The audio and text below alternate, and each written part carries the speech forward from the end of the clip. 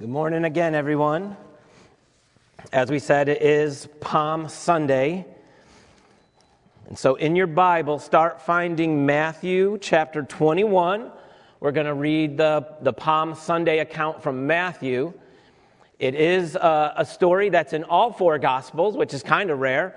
So there's not too many things that are in all four Gospels, but the Palm Sunday, the triumphal entry, if you will, of Jesus is in all four Gospels. But we're going to read it from Matthew 21 this morning.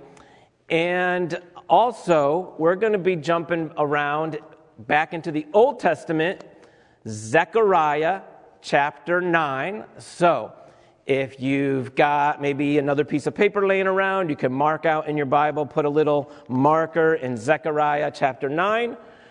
Maybe one of the kids, if you're gathered as a family, they can have a separate Bible open to Zechariah 9 and also Psalm 118. So we're going to be doing a lot of looking around the Bible today, connecting some dots, putting some of the pieces of the puzzle together as we think about what Jesus did on that Palm Sunday 2,000 years ago. Obviously, we are living in times of uncertainty. We do not know what tomorrow holds. We thank you, church, for gathering with us week after week, Sunday after Sunday. As you saw this morning, we've even reduced our numbers down even more. But we know that our God is able to do more with less, isn't He? That is actually the whole point of this story that we're about to read and the whole point of the gospel. That God can take something very simple, very ordinary, and He can do amazing, amazing things with it. So thank you for joining us. Thank you for all the words of encouragement. I'll just say on behalf of all the pastors, we continue to get kind texts and emails and cards, just supportive and encouraging. So thank you, thank you. You have no idea how much it means to us to be able to know that you as a church are with us and tracking with us and supportive. It is our honor and privilege to do that and to love you and love you just a little smidge the way Jesus loves you. Obviously, His love is way, way, way, way, way better. So, Matthew chapter 21, 4 truths you can stake your life upon today. That's what we're going to see today from Matthew 21, verses 1 through 11. Follow along as I read it. Now, when they drew near to Jerusalem and came to Bethphage, to the Mount of Olives, then Jesus sent 2 disciples, saying to them, "Go into the village in front of you, and immediately you will find a donkey tied and a colt with her. Untie them and bring them to me. If anyone says anything to you, you shall say, 'The Lord needs them,' and He will send them at once." This took place to fulfill what was spoken by the prophet, saying, "Say to the daughter of Zion, Behold, your king is coming to you, humble and mounted on a donkey, on a colt, the foal of a beast of burden." The disciples went and did as Jesus had directed them. They brought the donkey and the colt and put on them their cloaks, and He sat on them. Most of the crowd spread their cloaks on the road, and others cut branches from the trees and spread them on the road. And the crowds that went before Him and that followed Him were shouting, "Hosanna to the Son of David! Blessed is He who comes in the name of the Lord! Hosanna in the highest!" And when He entered Jerusalem, the whole city was stirred up, saying, "Who is this?" And the crowd said, "This is the prophet Jesus from Nazareth of Galilee." This is God's word. We're going to look at four questions this morning. Before we get to our 4 truths that you can stake your life upon, I'm going to quickly move through 4 questions that help us unpack this text. Okay, and like I said, we'll do some jumping back into Zechariah's prophecy, and we'll do some jumping back into the Psalms as well. Here's our 4 questions. Who is this? How did He come? What did He come to do? And how will He do it? So question number 1, who is this? And you saw that question I'm taking straight from the text. Everybody look at verse 10. Matthew 21, verse 10. When He entered Jerusalem, the whole city was stirred up, saying, "Who is this?" That's a very common question in the Gospels. In fact, that same question was asked in last week's sermon. Pastor Mark Mark chapter 4, the storm and the boat, and Jesus is asleep, and Jesus wakes up, and he says, peace, and the sea turns to glass, and the disciples look at him and they say, who is this? So that question is asked of Jesus all the time. Who is this guy?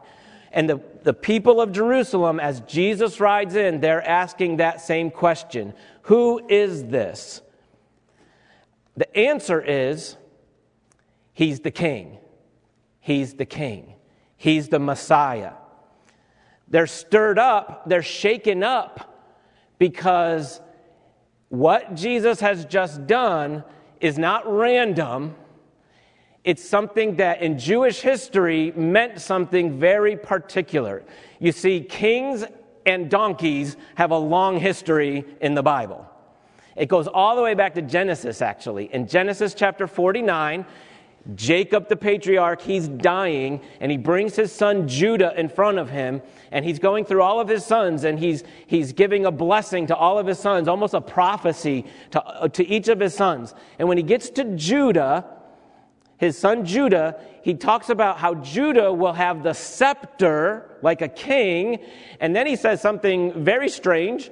He says, and Judah, your donkey will be tied to the vine. So Judah will be a king with a scepter and a donkey.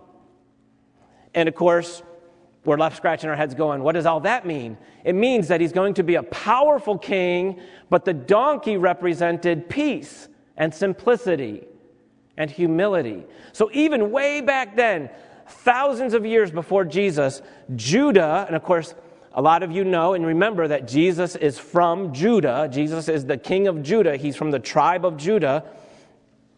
King David, he rode on donkeys twice in the Bible. It records David sitting on a donkey and riding into Jerusalem peacefully.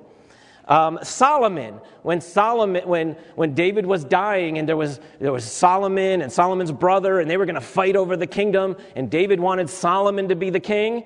So from his deathbed, David said to Bathsheba, Solomon's mom, he said, put Solomon on a donkey and parade him around the city and cry out, long live the king, long live the king. And so they did. They put Solomon on the donkey and they paraded him around and they cried out, long live the king. King Jehu of Israel, the Bible tells us, he's one of the kings of Israel, the northern kingdom of Israel. If you remember your Bible history, the kingdom will split, northern Israel, southern Judah. Most of the kings of Israel are really bad dudes, but Jehu's kind of in the middle. He's kind of a mix of some good, some bad. King Jehu rode into Samaria, their capital, on a donkey, the Bible tells us. And he rode in declaring peace, but then he turned everything very, very violent, and he goes in and he cleanses the temple of Baal, and he kills all the priests of Baal. And so when Jesus rides in on a donkey, the people that are witnessing this, the people of Jerusalem, they are seeing something that they've seen before, that they've seen in their history. It is clearly Jesus' way of saying, I am here to be your king. I am here to be your Messiah. I am here to be the son of David. I am here to lead you and to save you. This is Jesus' coming out party, if you will. All throughout the Gospels, every time Jesus would do a miracle, he might heal somebody, he might cleanse the leper, he might cast out demons, and every single time Jesus would say something like this, he would say, shh, don't tell anybody. Don't tell anybody. Don't tell anyone that I'm the Messiah. We call it the Messianic secret. But now, clearly the secret is over. The secret is out. When Jesus puts himself on a donkey and rides into the city, he is saying, I am your Messiah. No more secrets. If you ask me right now, I'll tell you. Yes, I am the one. I am the king. And you see, what this does for us is it forces us to confront this reality that Jesus is claiming to be our king. And not just the king of the Jews, but the king of the universe. Jesus will become the Messiah, not only of Israel, but the Messiah of the world, the Christ of the world. And so every single one of you hearing my voice today, you have got to decide what you're going to do with a guy who stands up and says to you, I am your king. I am your king. And what we see in the Passion Week and the Holy Week, what we see is you've got two choices. You either crown him or you kill him. Those are the two choices. Here on Palm Sunday, they're ready to crown him. But by the end of the week, they're going to be ready to kill him. And so every single one of us has to ask ourselves this question. What are we going to do with Jesus? Who is he? Who is this king? This king of the Jews. We see it in Zechariah's prophecy, Zechariah 9. Matthew quoted it, didn't he, in verse 5. John's gospel will also quote it. Rejoice greatly, O daughter of Zion, Zechariah 9 says. Shout aloud, O daughter of Jerusalem. Behold, your king is coming to you. Your king is coming to you. Question number 2. How did he come? So Jesus who is he? He's the king. But how does this king come? All right, look again at Zechariah 9:9. Zechariah 9:9. Behold, your king is coming to you. Righteous and having salvation is he. Humble and mounted on a donkey, on a colt, the foal of a donkey. How does Jesus come? He comes humble. He comes gentle. He comes peaceful. He comes on a donkey, not a stallion, not a steed.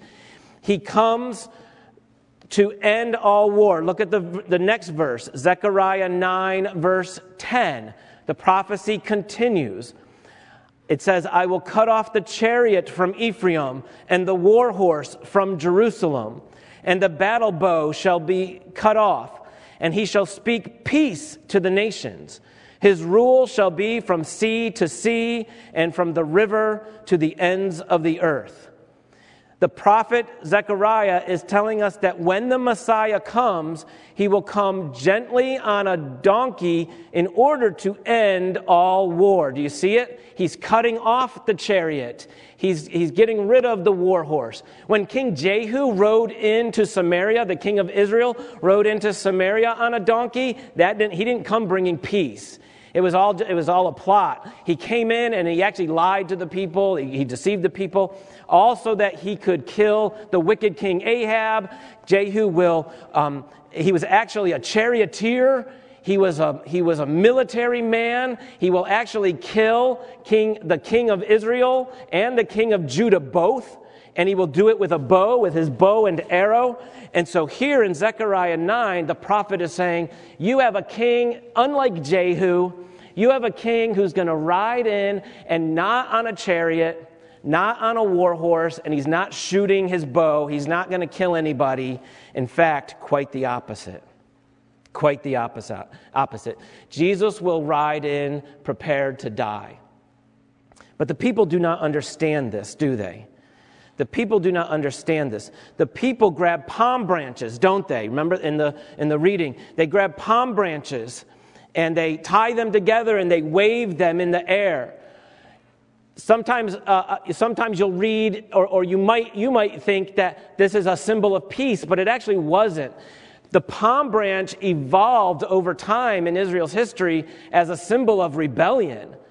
When the Maccabees led a rebellion against Rome, the palm branch became the symbol of the Maccabees. The palm branch was engraved on the Jewish coins, so that instead of using the Roman money, we're going to use the Jewish money, and the symbol on the Jewish money is palm branches. So when Jesus is riding in and the people are crying out, Hosanna, save us, and they're waving palm branches, they believe they are getting a military leader. They think they're getting Jehu.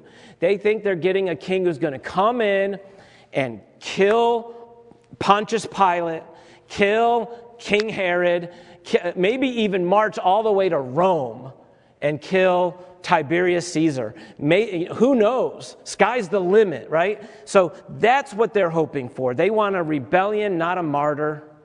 They want a king who will conquer and subdue. We know this because in Luke 24, when Jesus dies and then he comes back to life on Resurrection Day, on Easter Sunday, Jesus is walking out of Jerusalem and he meets two travelers. Do you remember this one?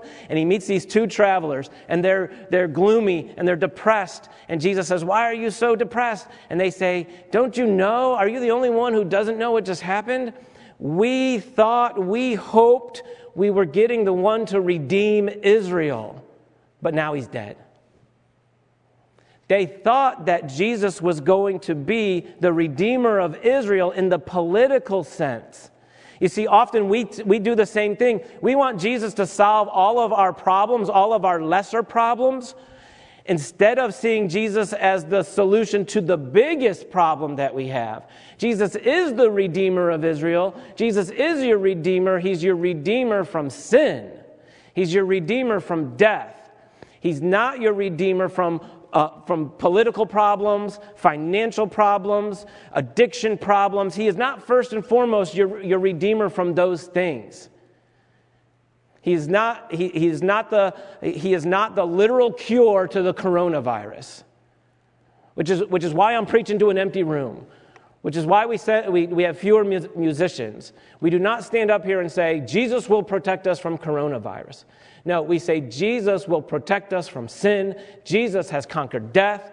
Jesus says to us, if a virus kills me, or I get hit by a car, or I get some other disease, or if I die as a 110-year-old man peacefully in my bed, doesn't matter. Jesus has conquered death, and I will be with him forever. What did he come to do?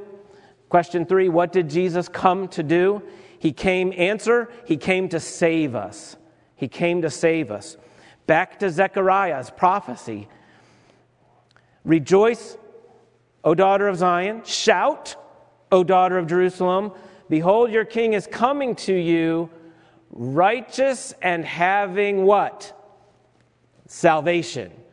Righteous and having salvation. Jesus has come to save us. Psalm 118, which is quoted on Palm Sunday by the people. Psalm 118, verse 25. Save us, we pray, O Lord.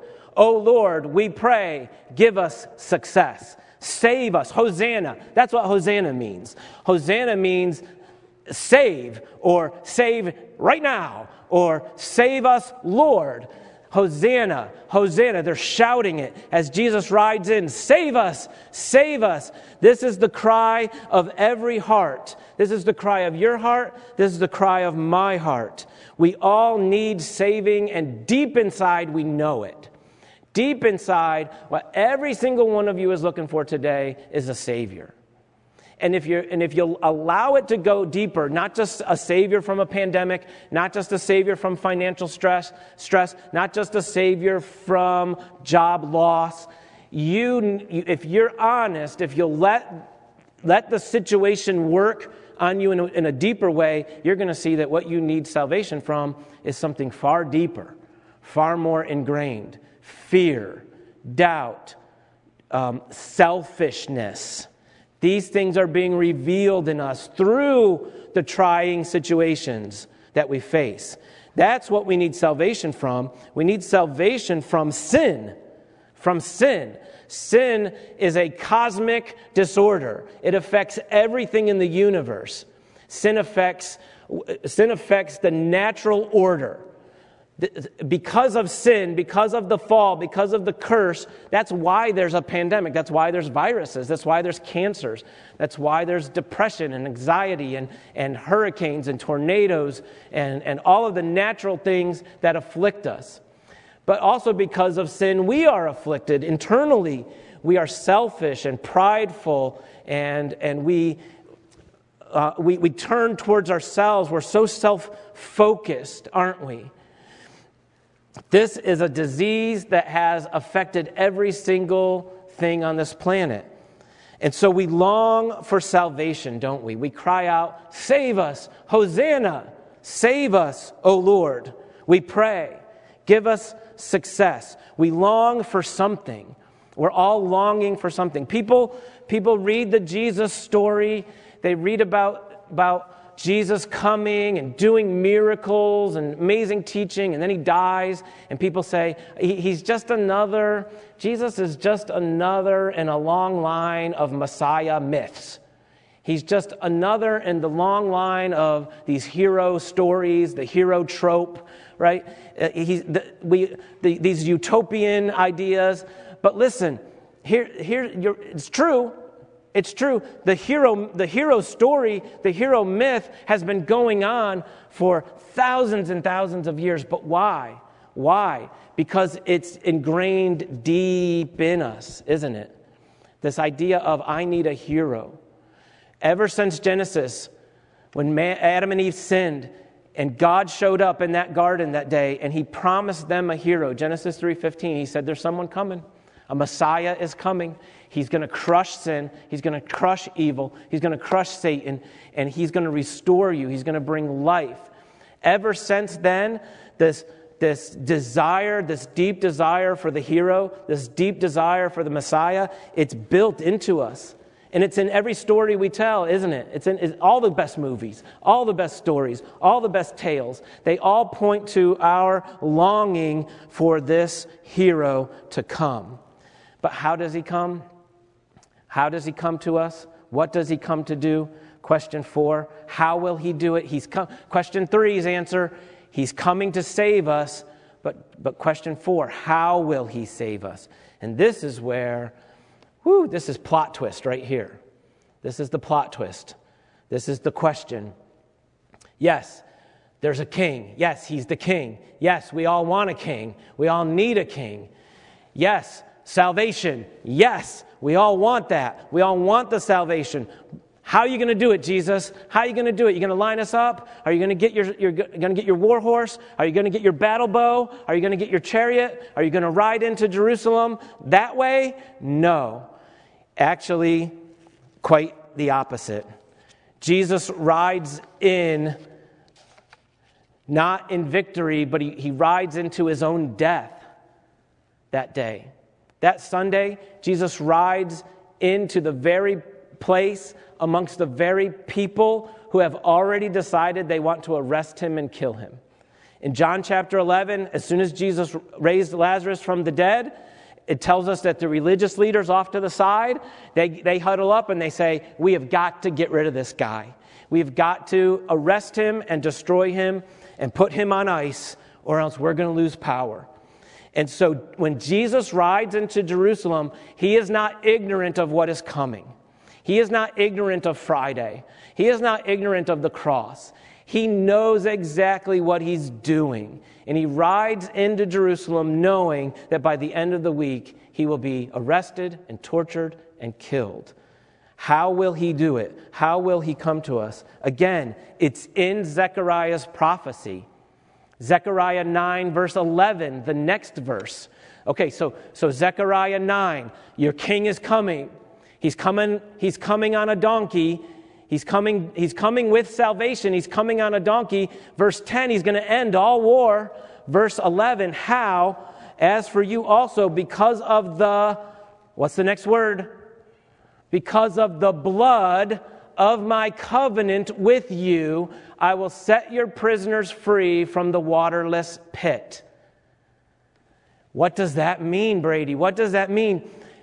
The king who's coming is coming in the blood of the covenant. He's coming as the Passover lamb. Because when they're reading this back in Zechariah's day, they're going, okay, in what covenant was there blood? Well, it's the old covenant. It's the Sinai covenant. They escaped Egypt. The Hebrew people escaped Egypt through the blood of the Passover lamb. And when the covenant was ratified at Mount Sinai in Exodus, how was it ratified? It was ratified by the sacrificial blood of the lamb. They killed the lamb. They slaughtered the lamb. They shed the lamb's blood. And then they took that blood and they sprinkled it. Moses sprinkled it on the people. And by the blood of the lamb, they entered into a covenant.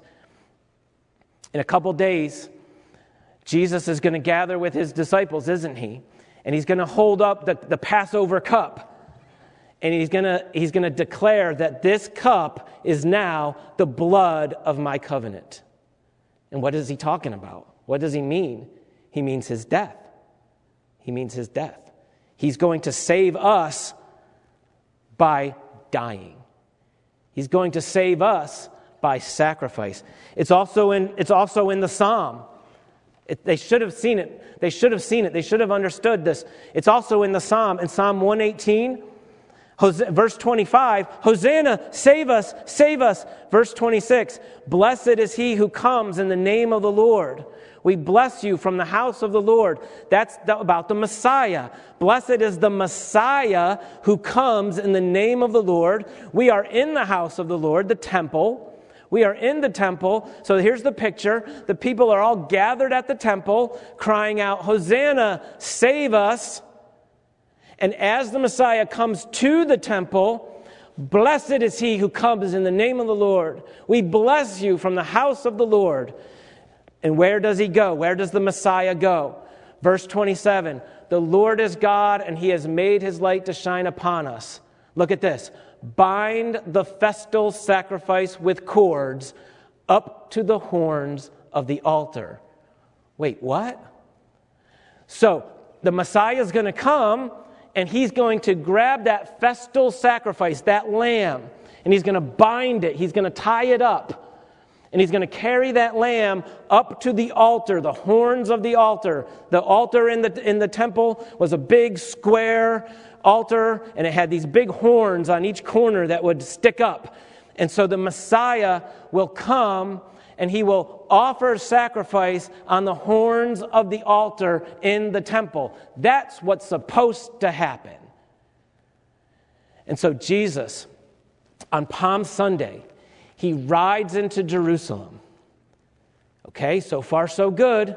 He's riding in. Here's our king. According to the song that we sing every year, Psalm 118, according to the song, he will now ride into the temple. He'll go into the temple and he'll offer a sacrifice on the altar. But is that what Jesus did? He went to the temple. Luke will tell us that on Sunday night, after riding in, he'll go into the temple, he'll look around, and he'll say, it's getting late, and he leaves. And he goes back to Bethany. He leaves Jerusalem, and he goes back to Bethany. And then the next day, he comes back to Jerusalem. And what does he do? He goes to the temple, doesn't he? But does he bring a lamb? Does he go to the altar? No, he goes to the temple and he cleanses the temple. He turns over the tables. He says, my house will be called a house of prayer. And he casts out the money changers. He basically condemns the temple. And then he sits outside the temple walls with his disciples and he says, I'm going to destroy this temple, and in 3 days I'm going to build it back up. And he looks at his disciples. That's John's gospel. And in Mark's gospel, he looks at his disciples and says, if you pray that mountain be moved and thrown into the sea, God will do it. The Temple Mount. If you pray that temple is thrown down, God will do it. You see, Jesus didn't go in and offer a lamb sacrifice on the altar. Why? Because in a few days, he will go and offer his life on the altar of the cross. He will be the festal sacrifice bound. They will come for him in the garden.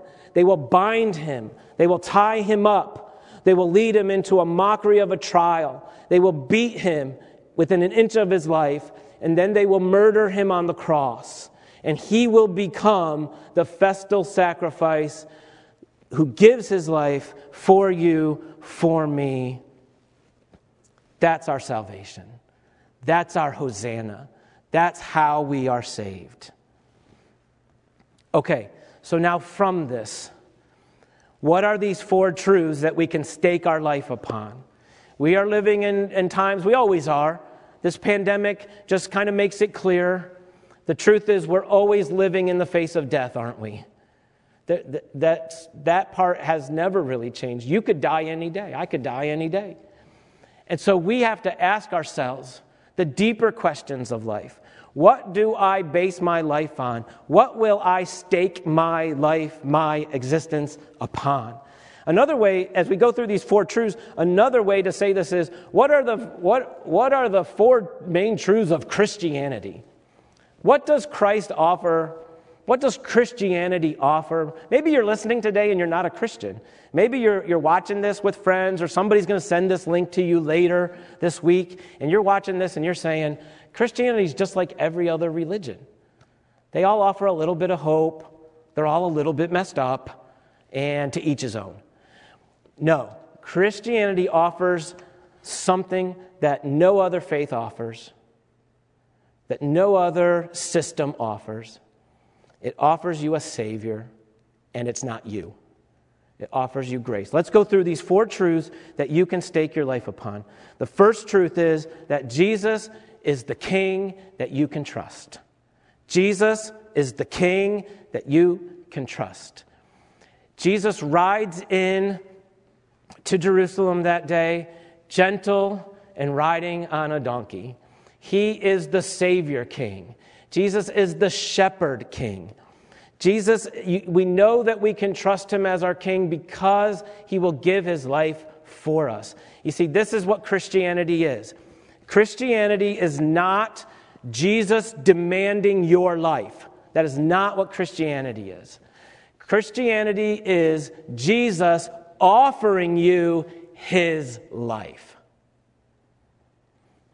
See, most of us, a lot of you even that are Christians that are watching this, maybe you grew up or maybe you've heard that, how do you become a Christian? You give your life to Jesus. No, I want to challenge that today. We don't give our lives to Jesus. Jesus gives his life to you. You see, Christianity is a response of faith whereby when Jesus graciously offers us his life, we respond in faith. That's the kind of King Jesus is. Jesus is, when he rode in, look at Matthew again. When Jesus rode in, they called him the Son of David. Look at verse 9. The Son of David. Why is Jesus called the Son of David? Why not the Son of Solomon? Wasn't Solomon the greatest, most grandiose, smartest, wealthiest king in Israel's history? Here's why. Because Solomon was a taker. Solomon oppressed his people. Solomon literally enslaved his brothers and sisters. Literally enslaved his people in order to build his own kingdom for his own glory. Not so David. David was a man after God's own heart. Not perfect. Yes, not perfect. David had his share of mess-ups, didn't he? But listen, at the end of the day, David was the shepherd king, the king who gave and gave and gave to the people, who cried out for the people, who never abandoned his faith in God and never abandoned his faithfulness to his people. And that is Jesus today. Jesus is the Son of David. He's a king you can trust. He's not out to get you. He's not out to crush you. He's not out to take from you. He's out to give to you. His mercy is more, we sang. His mercy is more. His faithfulness is new. His mercy is new every morning. That's the King you can trust. Number 2, truth that you can stake your life upon today is that Jesus has dealt with all your sins at the cross. The King who rode in that day on that donkey was riding into his death. He was riding towards his cross, his altar. He came and took upon himself your sin. Your sin. I want you to personalize it right now. Think about the last sin you committed. Maybe it was this morning. Maybe it was last night. Maybe you have an ongoing sin that just creeps into your life every 3rd day or 5th day or every other month or whatever. Maybe you carry so much guilt from a past mistake this morning. I want you to understand that Jesus came and he carried that sin, those sins, even the sins you don't even remember, even the sins you can't even think of. He carried every sin, past, present, future, upon himself onto the cross and died because the wage of sin is death. The wage of sin is death. So therefore Christ died as a human. He died for you in your place. No lamb could take your place. No bull could take your place. No bird could take your place. It is the blood of a person that's required. And he also died not just as a person in your place, he also died as God, the one who was offended by you. Your sin offends a holy God. Your sin is cosmic treason against a holy God. And the only one that can take the penalty, that can absorb the results of an offense, is the one who has been offended. I cannot forgive you if you offend my wife, Joy. I cannot forgive you for that because you didn't offend me, you offended her. Only she can forgive you because she's the one that was offended. When Jesus died on the cross, he died as our substitute, as a person, but he also died as the one, the God, who was offended, as the only one that can actually forgive us. And so Jesus on the cross has dealt with all of our sins, forgiven all of our sins, cleansed all of our sins. The book of Colossians says he has nailed the record of our debt to the cross.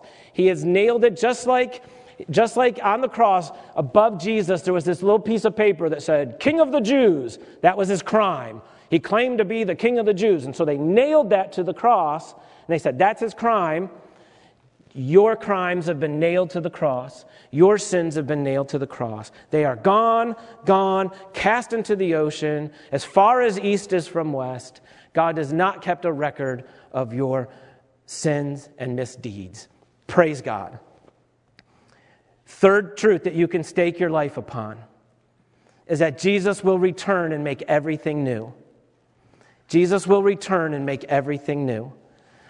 There's this interesting thing in Matthew chapter 21, which we read. Look at it again, verse 5. He quotes the Zechariah prophecy, which we've quoted several times this morning. Behold, your king is coming to you, humble and mounted on a donkey. Okay, you have got to have been paying very, very, very close attention to see it. And so I don't expect you to have seen it. But I'm going to tell you what's going on. There's a line missing.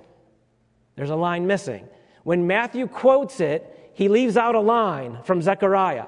He leaves out the line that says that Jesus will come with victory and salvation and righteousness. He leaves that line out. He jumps right over it and gets straight to the gentle donkey riding part. Why does Matthew leave that line out? Why does he cancel the line that says Jesus will ride in with victory? Because it hasn't happened yet. You see, Jesus launched the victory on the day he died. He set everything in motion for victory, but there's a future day coming, church, when Jesus will return and he will make everything right in this world. Clearly, we are not living in that time right now. Everything is not right in the world, is it? Our hearts are breaking today. But Jesus will come back. Jesus himself called it the renewal of all things. At the renewal of all things, Jesus said, he will come, he will restore everything we've lost, he will bring back to life all who have died in him. There will be no more tears, no more death, no more dying. The former things will pass away. All things will become new. And number 4, the fourth truth that you can stake your life upon today is that Jesus is rest for your weary soul. Bryce read it a little bit ago. Matthew 11, Jesus said this, "Come to me, all you who labor and are heavy laden, and I will give you rest. Take my yoke upon you and learn from me, for I am gentle and lowly in heart, and you will find rest for your souls. For my yoke is easy and my burden is light." You see, Jesus came riding on that donkey as the gentle Savior. And that's the exact language that he uses here in Matthew 11. I am gentle and lowly of heart. Jesus is offering us rest today. He's offering us rest from our burden. He's saying to us today, you do not have to carry it. I will carry it. Take my yoke. My yoke is easy. My burden is light. You see, all of us want rest, don't we? We all want rest. Literal rest. We want to go to sleep. We want to take a nap. But more importantly, we want spiritual rest. But rest is elusive, isn't it? It's hard to find rest. Ironically, recently, a lot of you know that I have a little bit of back problems, and so recently I splurged on one of those Sleep Number beds, and it has this really cool little app, and so every night when I sleep, it keeps my score, and so it tells me how good a rester I am. Isn't that ironic? That I'm scored on how good I am at resting. And so every morning when I wake up, I can see, oh, I'm a good rester or I'm a bad rester. You see, Jesus doesn't do that, does he? Jesus says to you, look, I'm offering you true rest. I'm not keeping score. I'm not asking you how good are you at resting. That wouldn't be rest, would it? That would just be more law. That would just be more burden. He's offering you this truth. You know, the world says to us, work hard so that you can rest on Saturday. Work hard and then you rest on your vacation. But Jesus offers the exact opposite. He says to us today, rest. Rest. Start in a place of rest. You can start in a position of, And then from there, work. And then from there, go out. And then from there, love. And then from there, serve. But start from rest. Why? Why can we do that? Because he has done it.